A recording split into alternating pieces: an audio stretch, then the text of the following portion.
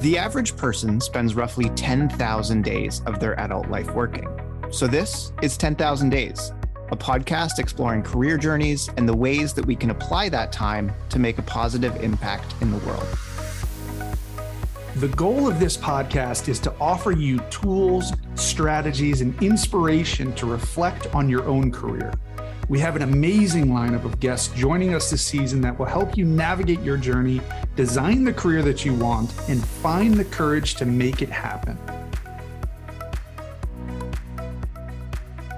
Welcome to the 10,000 Days podcast. We're glad that you're back with us for our second episode of season 2. Today, we have another outstanding guest. Her name is Sasja Chomos, president of Dynamic Achievement. Sasja is a leadership coach and consultant based in Vancouver, although her early days were spent in Ottawa, where you are, Ian. In Ottawa, she learned to be a leader on the fly. And as she talks about early in the interview, she was thrown into a position where she was suddenly leading quite a big team. And as she talks about, no one really prepared her how to do that. No one prepared her how to lead.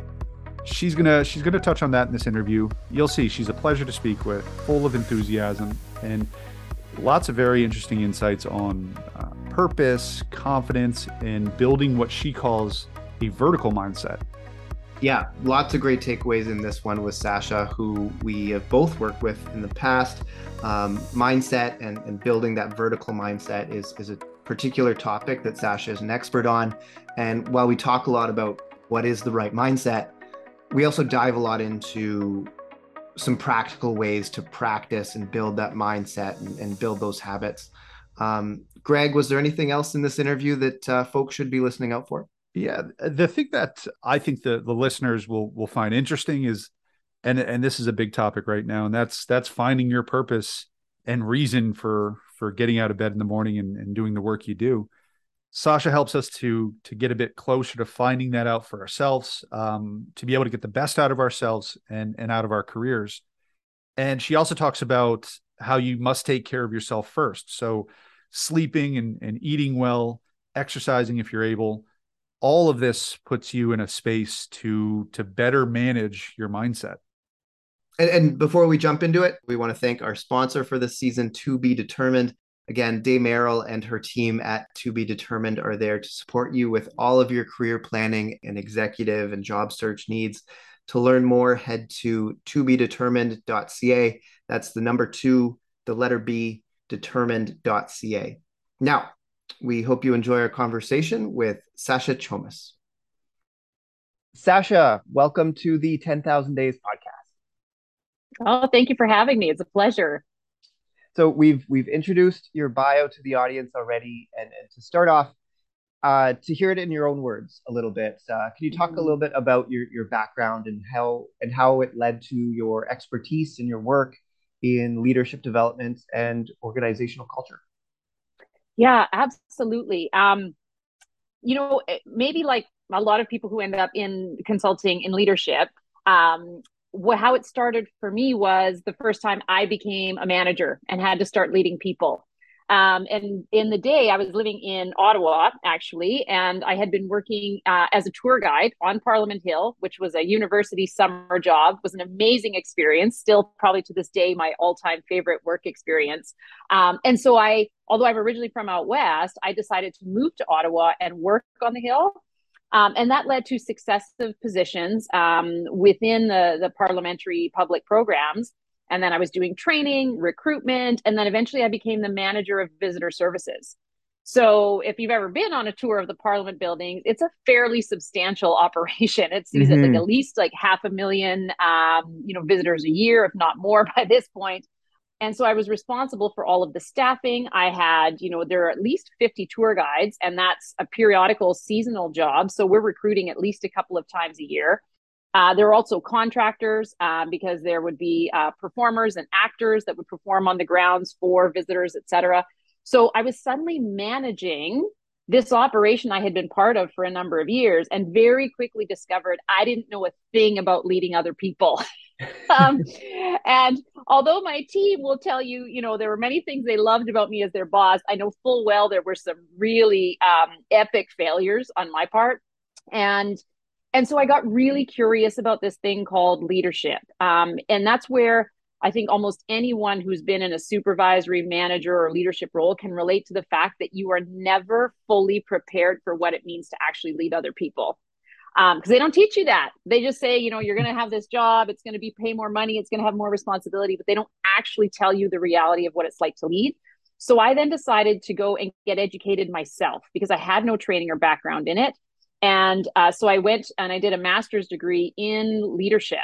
That then led me literally to a whole other career, initially within human resources and organizational development roles, and then eventually out on my own as a consultant. But I've spent about the last 20 years now working exclusively in this domain of wanting to help other people develop the skills that I wish I'd had when I was Mhm. managing. It's interesting to hear because that's kind of what we're trying to achieve here with this podcast Mm-hmm. too, in terms of answering the questions that I wish I had answered or had the answer to, Yeah, 5, 10 years ago. absolutely. Um, yeah, and it's such a fascinating field, and it's evolving and dynamic field.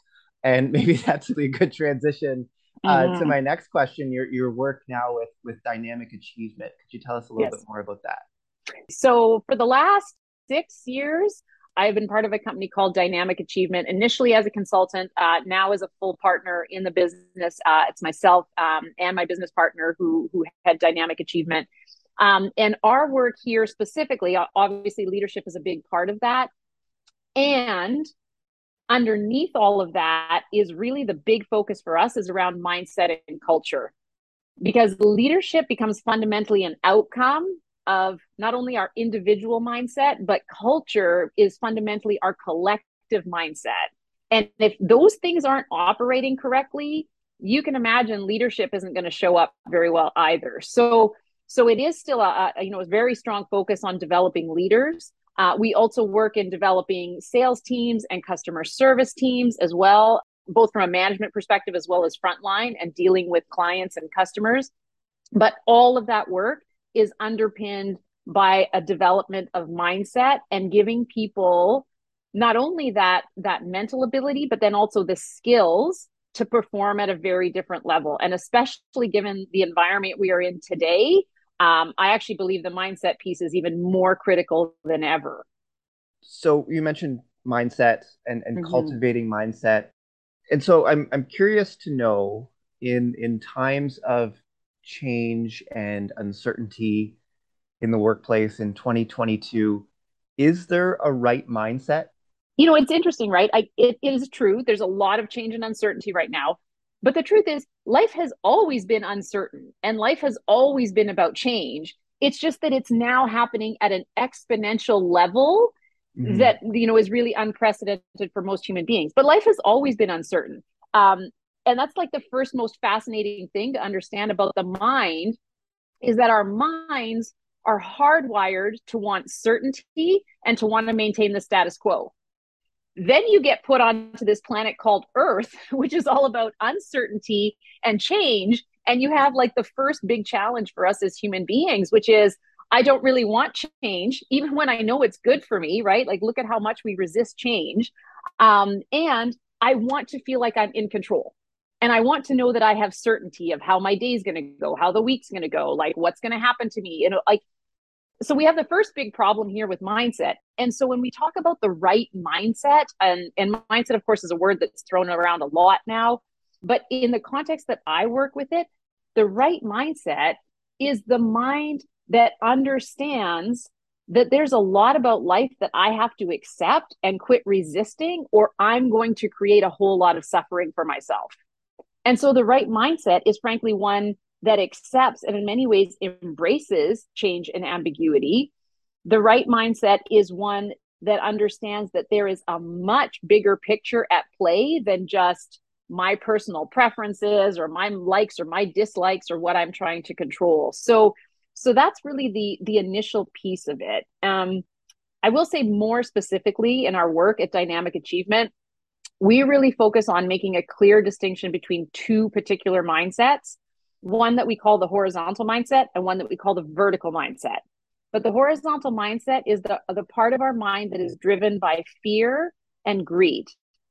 And so even if you think about the words change and uncertainty, for a lot of people right away, that's going to bring up some stuff. Oh, I don't like it. It worries me. I have anxiety, whatever.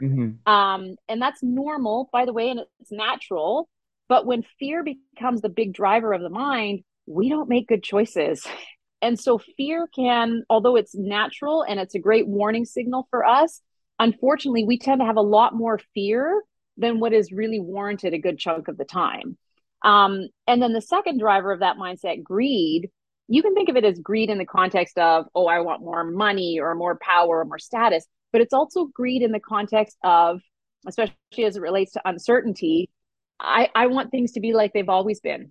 Oh, I wish the workplace could be like it was before the pandemic, or I wish, that work was like it was when it was this small, little business and we all felt like a family and now there's like 800 people here. And it's like, so that's another form of greed when we're stuck on the way things used to be in the past, or we're just waiting for things to change. It'll be so much better when I get that next job or that next boss or that next house or life will be better when, or I'll be happy when. That's also greed because we're not present to what's actually happening with us right now, which means we're creating more suffering for ourselves. So that's the mindset. Again, it's natural and normal for all of us. It's part of the human experience, but it's not the mindset that's going to help you navigate this lifetime. Whereas instead, what we call the vertical mindset, that's the mindset that is driven by creation, purpose, meaning, like fundamentally what we are here on this earth to do, right? At our best, this is what we are as human beings. We're creative, we're innovative, like we create entire lives for ourselves, families, careers, and then never mind what we create in those businesses of products, services, innovations, etc. And so at our best, this is where, even look at the pandemic. You have the people who were completely driven by fear and in some cases went out of business, right? Because they just did not know how to adapt. And you have the others who went, hang on, there's all these new opportunities. There's something else we need to create and innovate here. And their businesses absolutely took off. And it might have been in a completely different vein than what they were doing before the pandemic. So those two types of mindsets, again, they're normal for all of us. But ideally, you want to be cultivating more of the vertical mindset because that's what helps us thrive and adapt and create in the place of whatever life is actually dealing us in that moment in time, not how we wish it was. Sasja, I think it's great the way that you explained those two mindsets, but how does one go about implementing a vertical mindset? What are some steps somebody could take to actually make that the way that they think and hopefully make it permanent? Well, and this is where, the phrase, it's simple but not easy comes into play because frankly, those are daily, weekly, monthly, yearly practices. Let's say, you want to be a good athlete or you even want to be really skilled at something you do at work. You have to practice it time and time again. It's no different with mindset, and especially so with mindset because the way you think determines how you're going to end up showing up. It determines how you behave, and it therefore determines the outcomes you're going to get. So, I mean, obviously in our work, we take people through a number of different steps. And some of them that I can share with you is first and foremost, do you have any type of self-awareness, be that a reflection practice, a mindfulness, or a meditation practice, where do you even know how your mind is operating in the first place? Because in the work that I do with people, if they don't even know how their mind is operating, they don't even understand, for example, like, oh, that's fear talking all the time. So step number one is really about, have I got some type of awareness practice that helps me become more in tune with what is my mind telling me? And is that actually working for me or working against me? And then the other one is also about, what is my sense of purpose? Let's just say I tell you, oh, my purpose is I want to make a lot of money. Okay, like that's cool. We all want to make money because that's like a basic survival need and beyond and stuff like that. But if that's like my whole reason for being, it's not going to get me very far. And that means the second that I'm thrown with a challenge, like, again, like it could be the pandemic, but even, for example, we've got a lot of companies right now laying people off. And if that's your goal and suddenly you get laid off or you get demoted or whatever happens, well, your whole thing, your whole like being is thrown for a loop. Mm-hmm. A larger sense of purpose and meaning is literally about what am I here on this earth to do and who is that in service to?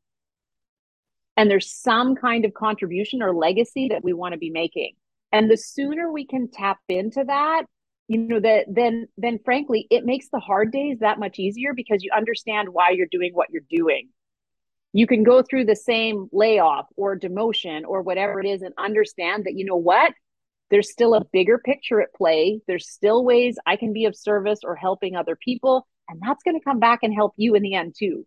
So that can seem like a more nebulous piece, but I find it's a really, really critical one because when people don't have that, they are at the mercy of like all the events and situations and behaviors, outside of themselves, instead of having this internal compass of why am I getting out of bed in the morning and why is it that I'm doing what I'm doing?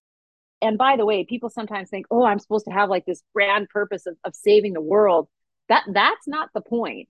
Purpose in the way that I'm talking about it is just, are you thinking about something beyond yourself? That might be, I want to be an amazing parent.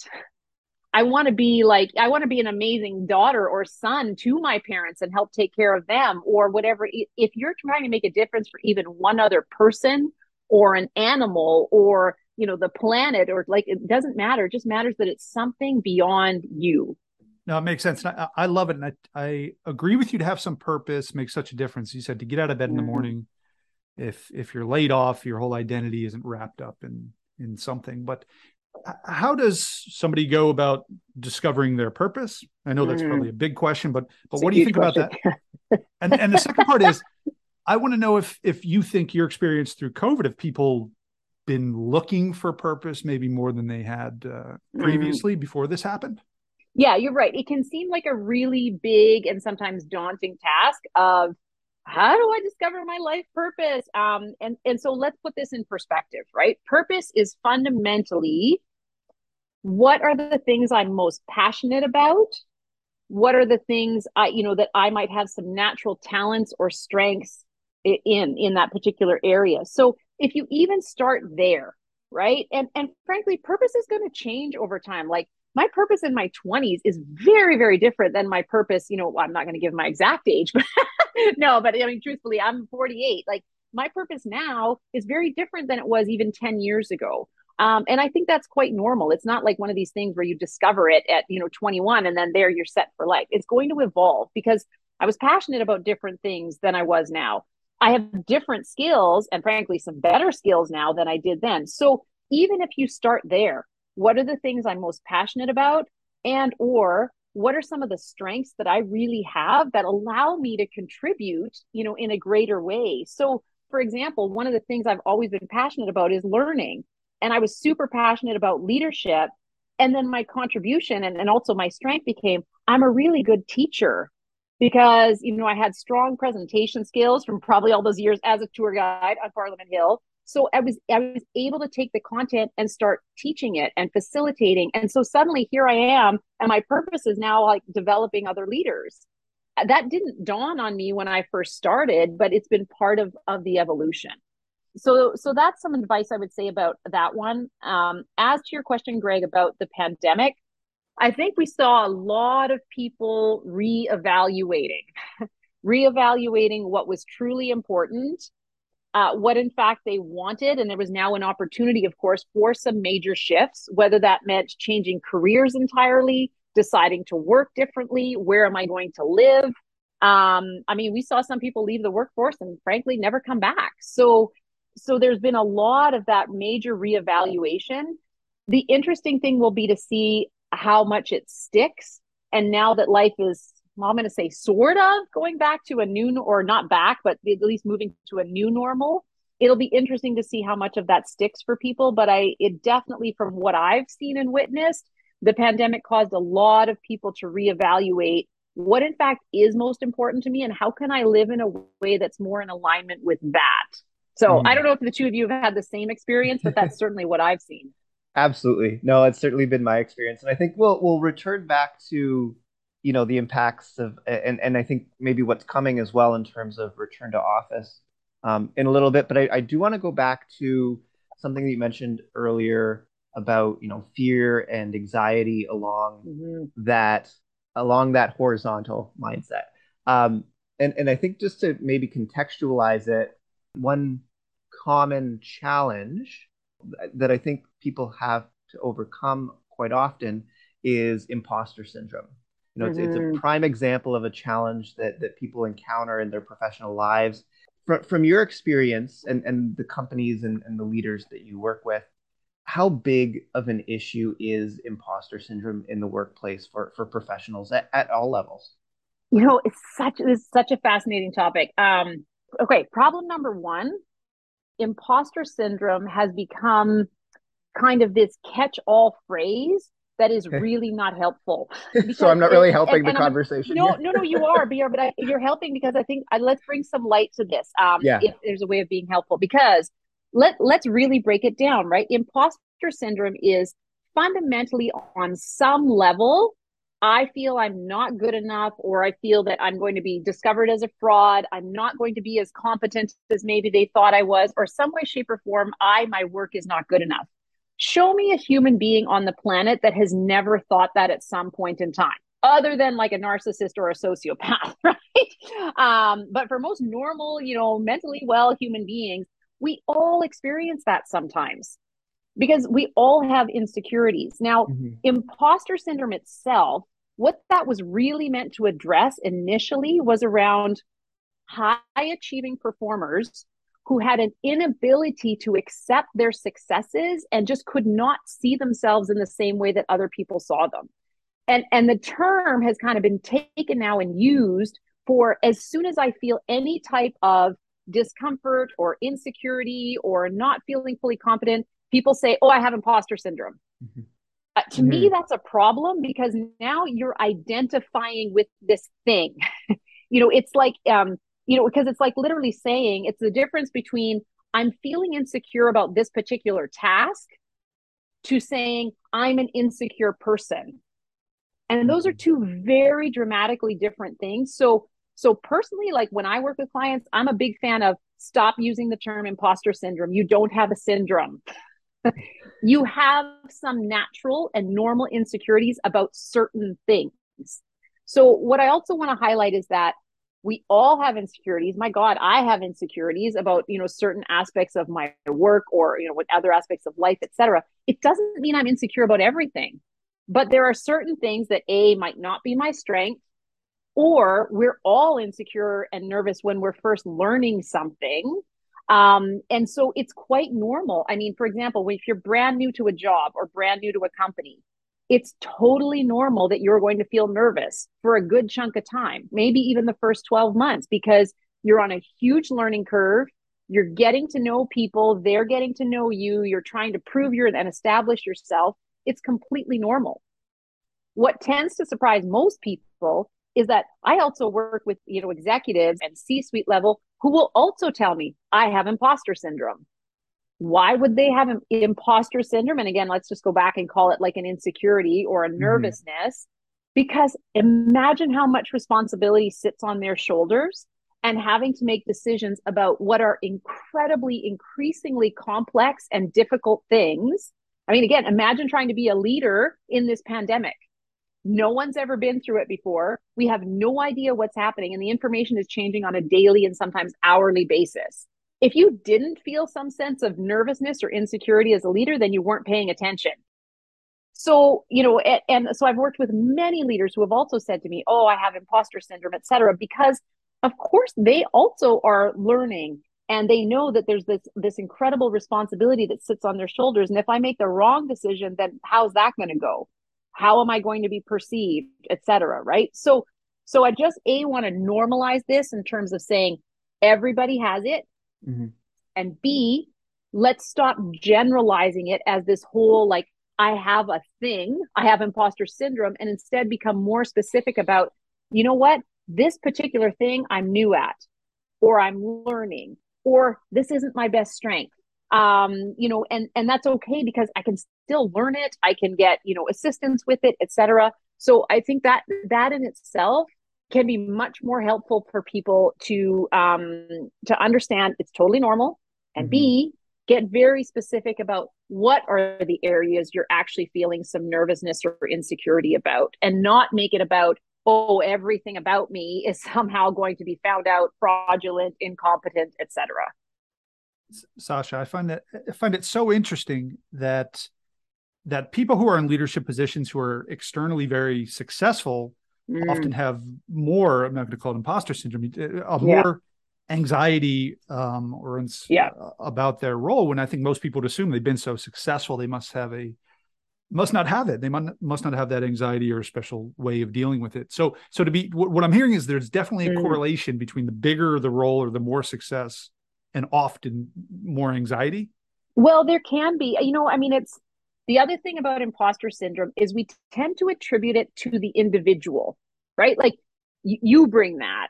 But the truth is, it's also not that simple. There are things within our workplaces, in some cases, maybe not all, but definitely within some, that can create imposter syndrome for people.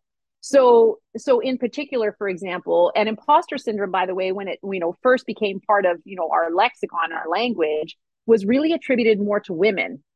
If you go to any conference that is predominantly for men nowadays, you are not going to find a session on imposter syndrome. Whereas I can almost guarantee you a conference geared toward women is going to have a session on how to overcome imposter syndrome, right? So does that mean that women are more insecure? No. But what it does mean is that women have historically, and still to this day, dealt with quite a bit of bias in the workplace. They get questioned on their competence, their leadership style, even, if they're too confident or somehow too bossy, too brash, in a way that men have never been questioned. On top of that, depending how people are given feedback in the workplace, and this can be a really big problem, leaders can, and I'll say leaders, but in this case, it may be less skilled leaders, might be giving feedback that's in fact creating that within the team or within the workplace or even for an individual.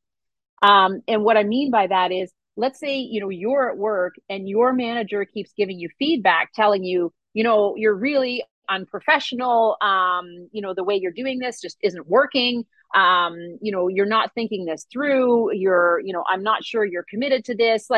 So when they give you this very generalized and what I'll call like very character-based feedback, that starts chipping away at your confidence. You're unprofessional. Like, what does that mean? You're not committed. What does that mean? It's easy to start internalizing that as, wow, I must not be good enough. Like, this must be something about me. Whereas like really high quality feedback is supposed to be very specific about your work or behavior in a way that you can tangibly change something about it. It's sometimes the individual who brings it, and it's also sometimes the system or the bosses, the leaders that create it. So this is where the whole topic gets really, really interesting, and where sometimes, I've worked with many people who are in jobs, for example, right now, where they feel incredibly insecure, unvalued, like their work isn't good enough, etc. But when I asked them about a previous work experience, they were thriving, they felt confident, etc. What's the difference? In this case, it's not just the individual, it's the fact they're in a completely different work environment that does not support their success. It doesn't support their growth. And so they're losing confidence as they go because of like how they're being spoken to. They might, they're being belittled or condescended to, criticized, that kind of thing, in a way that's chipping away at that confidence. So it can come from all different sides, is also what I'm just trying to highlight. Well, let's assume somebody's in a toxic situation. I think the best advice would be, hey, move on, get to a situation that's not toxic. But for those who are just, if those professionals who are dealing with just anxiety and sort of in general, what are some techniques that they could consider to counter that and to perform at their best? And here it's going to depend, because, anxiety, like anything else, can be on a spectrum from, mild, situational type anxiety to chronic and severe anxiety, in which case, I think absolutely, therapy, and professional counseling help is needed there. But if we're talking like just some general anxiety, or milder cases of it, again, I am going to come back to the mindset practices. This is where, again, some of those same tools. Do I have a regular, kind of practice for whether it's meditation or mindfulness, some way of calming myself or reflecting so that I can bring this into a bigger perspective. Because our minds, left to their own devices, can be incredibly unhelpful. And if there's anything, I always say, I would rather be more in control of my mind than having it control me. And for most of us, our mind controls us without our awareness. We have, my gosh, I think it's something like 90,000 thoughts a day or more. And most of them are garbage, right? They're these repetitive, like nonsensical thoughts, anything from, oh yeah, here's the grocery list running through my head, 10 times to, I'm worried about this. And what if I don't do this? And what if they pick up on this?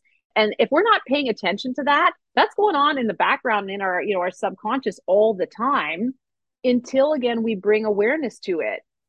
And one of the things I have my coaching clients do when we work on things like imposter syndrome, insecurities, etc., is to start really tracking the repetitive thoughts that show up for them. And that requires some practice, some ability to be still and notice, like, what are some of the things that keep popping into my head throughout the day. And then I have them write them down, or type them on a computer so that they're in black and white, versus just thinking about it in our head. And of course the old adage, you would never speak to a friend the way most of us speak to ourselves, really comes into light when we see it on paper. In other cases, I will also say and here's where we come back to the foundations of, if you are not taking care of your health, a lot of this is a moot point. If you're not sleeping well, then the first thing I tell people is, let's get focused on working on your sleep.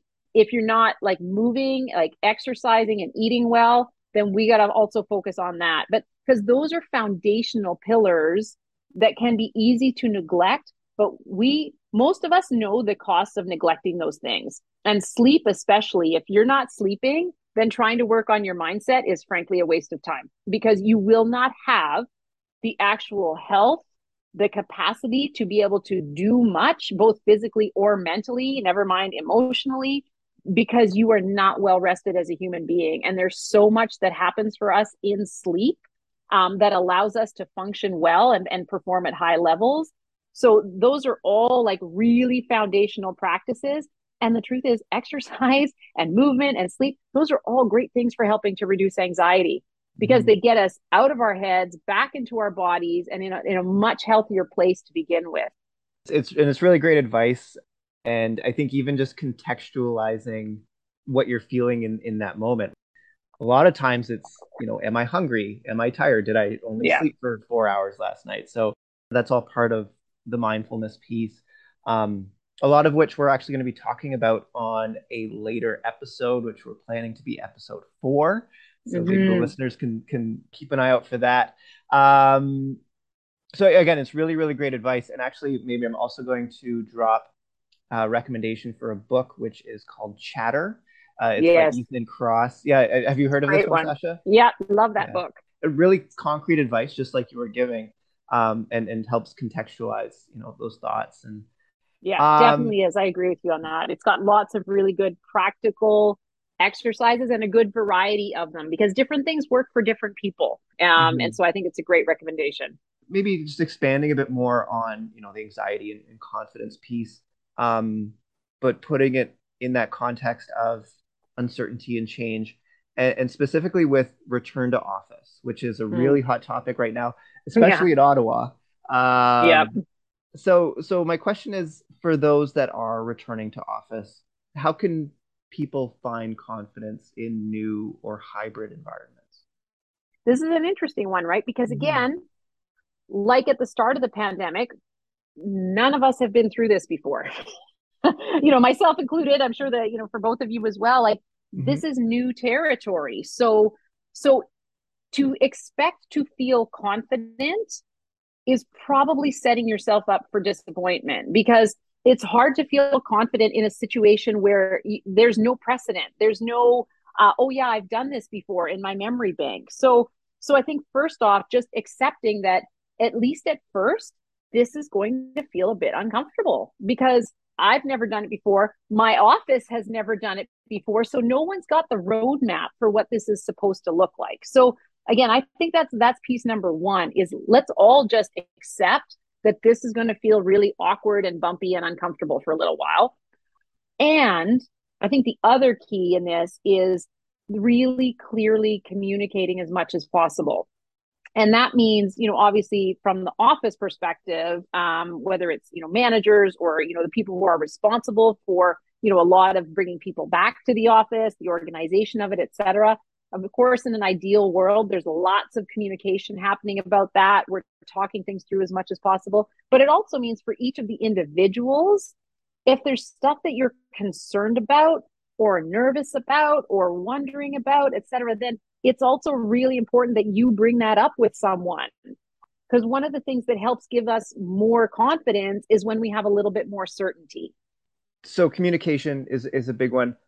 Does company culture still have a part to play? There's the classic meme of we want you back in the office for company culture, and then there's the picture of the company culture, and it's a very gray, empty cubicle, right? Yeah. Does company culture still have a part to play? Yeah, I mean, company culture is still really coming again, because culture, if you bring it back to its essence, culture is this is the way we do things around here, right? It's like frankly, the mindset or the personality of the organization.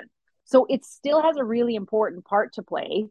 I do think, one of the things organizations are having to take and will have to take a really hard look at is what is our culture going to be like in a hybrid or virtual environment?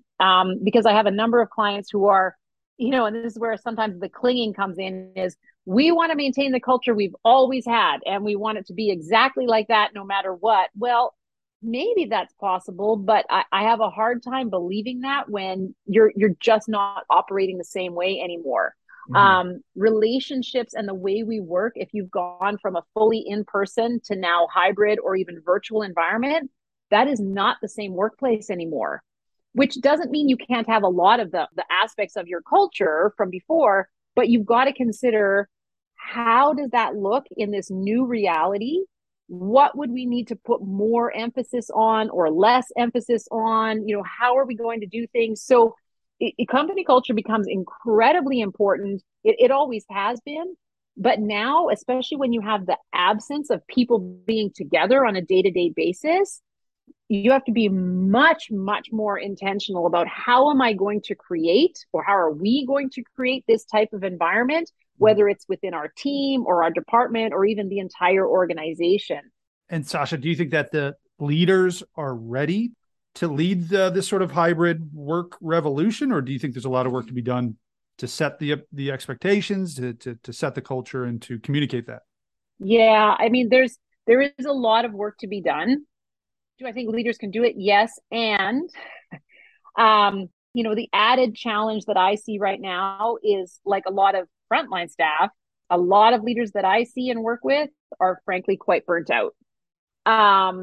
The last 2 years they've taken their toll on everyone. And they have really, really taken their toll on leaders who have had to be anything but in an area of strength as they've, had to deal with all this stuff around health and safety. And are we in the office, not in the office? Like all these things that most of them, never signed up for, so to speak. I mean, none of us did. So that makes this challenge even more interesting. On the other hand, many leaders love the culture work. They love that piece. So my hope is that this will be part of what actually helps to reinvigorate them is, oh, right, I want to focus on what are the types of relationships I want to be creating with people? And, how do we do these types of things here? How do we ensure there's a strong sense of team or communication or purpose within the group? So I do think they're ready for it in the sense that some of that work at least is a bit familiar to them. It's just they have to do it in a new context now, and they have to do it when they're probably not feeling at their most invigorated. It's going to be interesting. It's definitely going to require a new sort of generation or a new perspective on leadership that we've not seen before. Yeah. I would fully agree with that. And what about the young professionals sort of starting out in their career? Are there other skills that you believe are going to be critical for in order to succeed in the new normal? Yeah, probably. I mean, one of the biggest ones, obviously, especially if they're going to be working in a hybrid or virtual environment, is what is your ability to build relationships. What I'm seeing, especially with people who have started a job in the last 2 years and their onboarding and their whole experience has been only virtual, it's really hard to feel connected, to build relationships when all you're doing is working virtually with people. So I do think that actually now becomes a real skill to develop in the hybrid and virtual world, is how good am I at starting to build my network, build relationships, and I now again have to be more intentional and instigate some of these social connections, because they're not going to happen naturally by just bumping into someone in the hallway or in the lunchroom. And the last one I would say, I mean, certainly for leaders, but I actually think for everyone, you need to get really, really good at being virtually competent. And by that, I mean, if you're facilitating meetings online or leading them, but also participating in them. One of the things I've found so fascinating over the last couple of years in the pandemic with, different sessions online with teams is you have some where everyone's on camera, they're actively participating, and then others where there's a bunch of people off camera or people who just refuse to come on camera. And now I get that to a degree, especially earlier in the pandemic. Not everyone's got a great setup, to be able to do this from home, etc. But by now, if you don't have a proper virtual setup to be fully participating in the meeting and to be visually present, it's very disconcerting when to be in meetings with people and to not see them and to not have that nonverbal and that body language. And it's a huge part of even just bringing our personalities and our connection into this. So, some people might be really introverted and want their cameras off, etc. Or it's like, oh, I haven't showered yet today, but you're still working. This is still your chance to make an impression, to connect to others, etc. So I do think really developing the skills to be very strong and to develop your presence virtually is going to be a critical skill in the years to come. It's really great advice. It's really great. And it makes me want to go and revisit my whole background setup right now. Yeah. So before we let you go, Sasja, where can people go and find more about yourself and Dynamic Achievement? Yeah, well, certainly the website itself, which is dynamicachievement.com, that would give information certainly about the company, the programs, the services we offer, et cetera, the one-on-one coaching. For myself personally, I am most active on LinkedIn. So people can look me up there. I try to, share information, thoughts that I've had or insights, or even sometimes just stories from, my own experience or working with clients that I think can be helpful to others. So absolutely, people can look for me there and connect with me, and that's probably the best way you're going to track me down. One last final question that we always like to ask all of our guests. If you could leave the audience with one piece of advice as they continue building their careers and as they continue navigating their 10,000 days, what would that be? Again, I think absolutely that virtual presence, that is where we are now, and it's certainly where the future is. So consider how you are showing up in every single venue, whether that's in person, online. Like if you want to make a particular impact and develop a particular kind of presence or reputation or status, then you have to ask yourself, does my online presence communicate that? Does my in-person presence communicate that? And so really try to narrow the gap between the impact you want to have and how you are in fact showing up would be the single most important piece of advice I think there is. Well, it's great advice, and it's been great insights throughout the episode. So thank you so much again, Sasja, for joining. Oh, it's been a total pleasure. Thank you for having me. Thanks again to Sasja for joining us on this episode, and thank you, the listeners, for tuning in. Yeah, this was another great one. And again, very practical and relatable for us, and hopefully for you too in the audience. On the next episode, we connect with Mark Woods, founding senior partner of Aquita, a consulting firm based in the UK, which specializes in leadership, culture, and inclusion. All topics that we dive into with Mark. A big shout out again to Be Determined. Make sure you check out their website for support with your career coaching and guidance needs. This has been the 10,000 Days Podcast, and we'll see you soon.